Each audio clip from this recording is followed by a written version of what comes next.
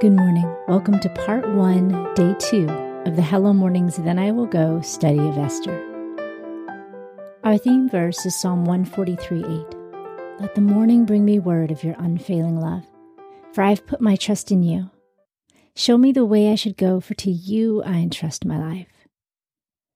Today's reading is from 2 Chronicles 36:22-23, Ezra 6:1-5, and 14 and 15.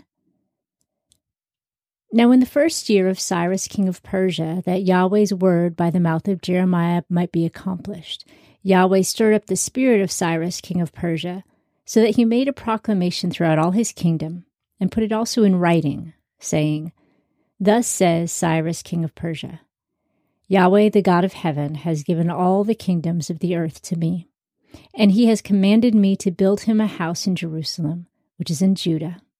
Whoever there is among you, of all his people, Yahweh his God be with him, and let him go up. Ezra 6:1-5.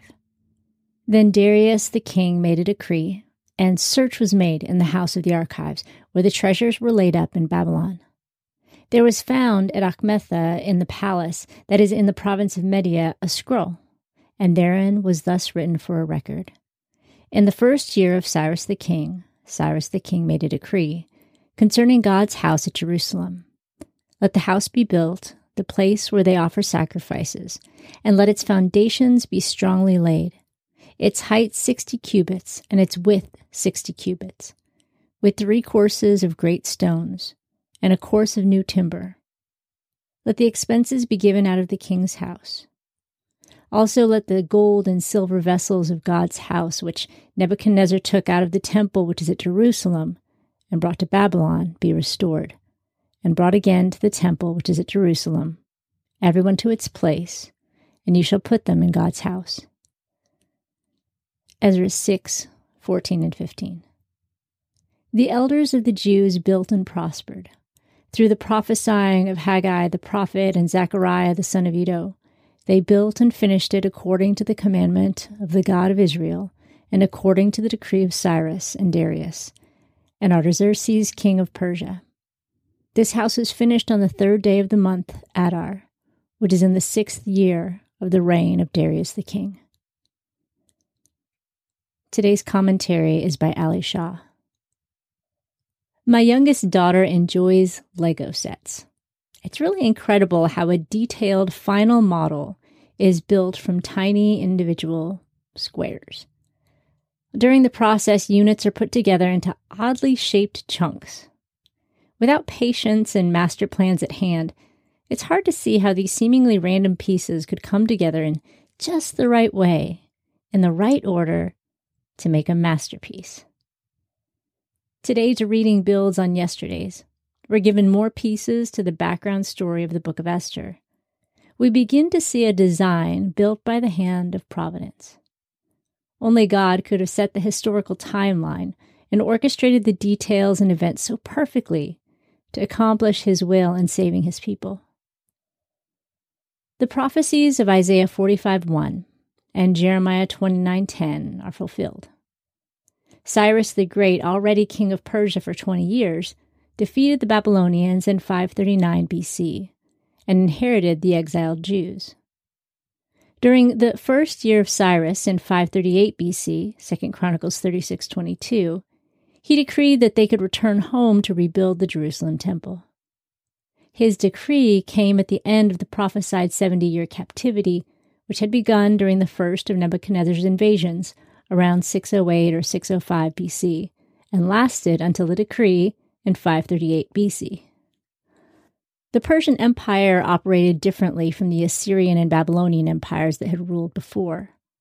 Rather than uprooting conquered peoples and incorporating them into their kingdoms, they let captives remain home to serve under local governors to prevent revolts.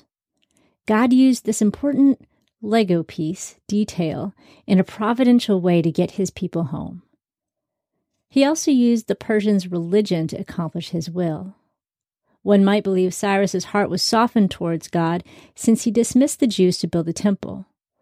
But interestingly, the term God of heaven does not point to Cyrus' belief in God, but the nature of Zoroastrianism, the monotheistic yet inclusive faith he practiced.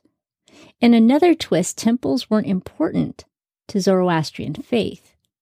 These details are more building blocks of God's plan.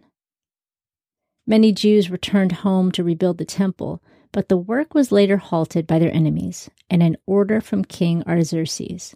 See Ezra 4.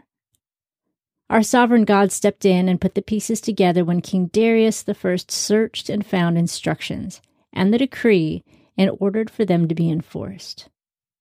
All of this assures us that only God manages the timeline and details of history, and his hand of providence is mighty in caring for all of his children.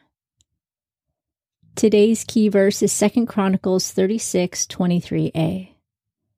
Thus said Cyrus, king of Persia, all the kingdoms of the earth has the Lord God of heaven given me, and he has charged me to build him a house in Jerusalem, which is in Judah. Today's reflection steps are: 1. Sovereignty refers to God's position. It is part of his nature. Providence is God's sovereignty in action. Using what you've learned today, take notes on the passages with this in mind. 2. On God's sovereignty, see Proverbs 21:1, Jeremiah 18:1-8, Daniel 4:35, and Isaiah 46:9-11. 3. Read Isaiah 45:1-7.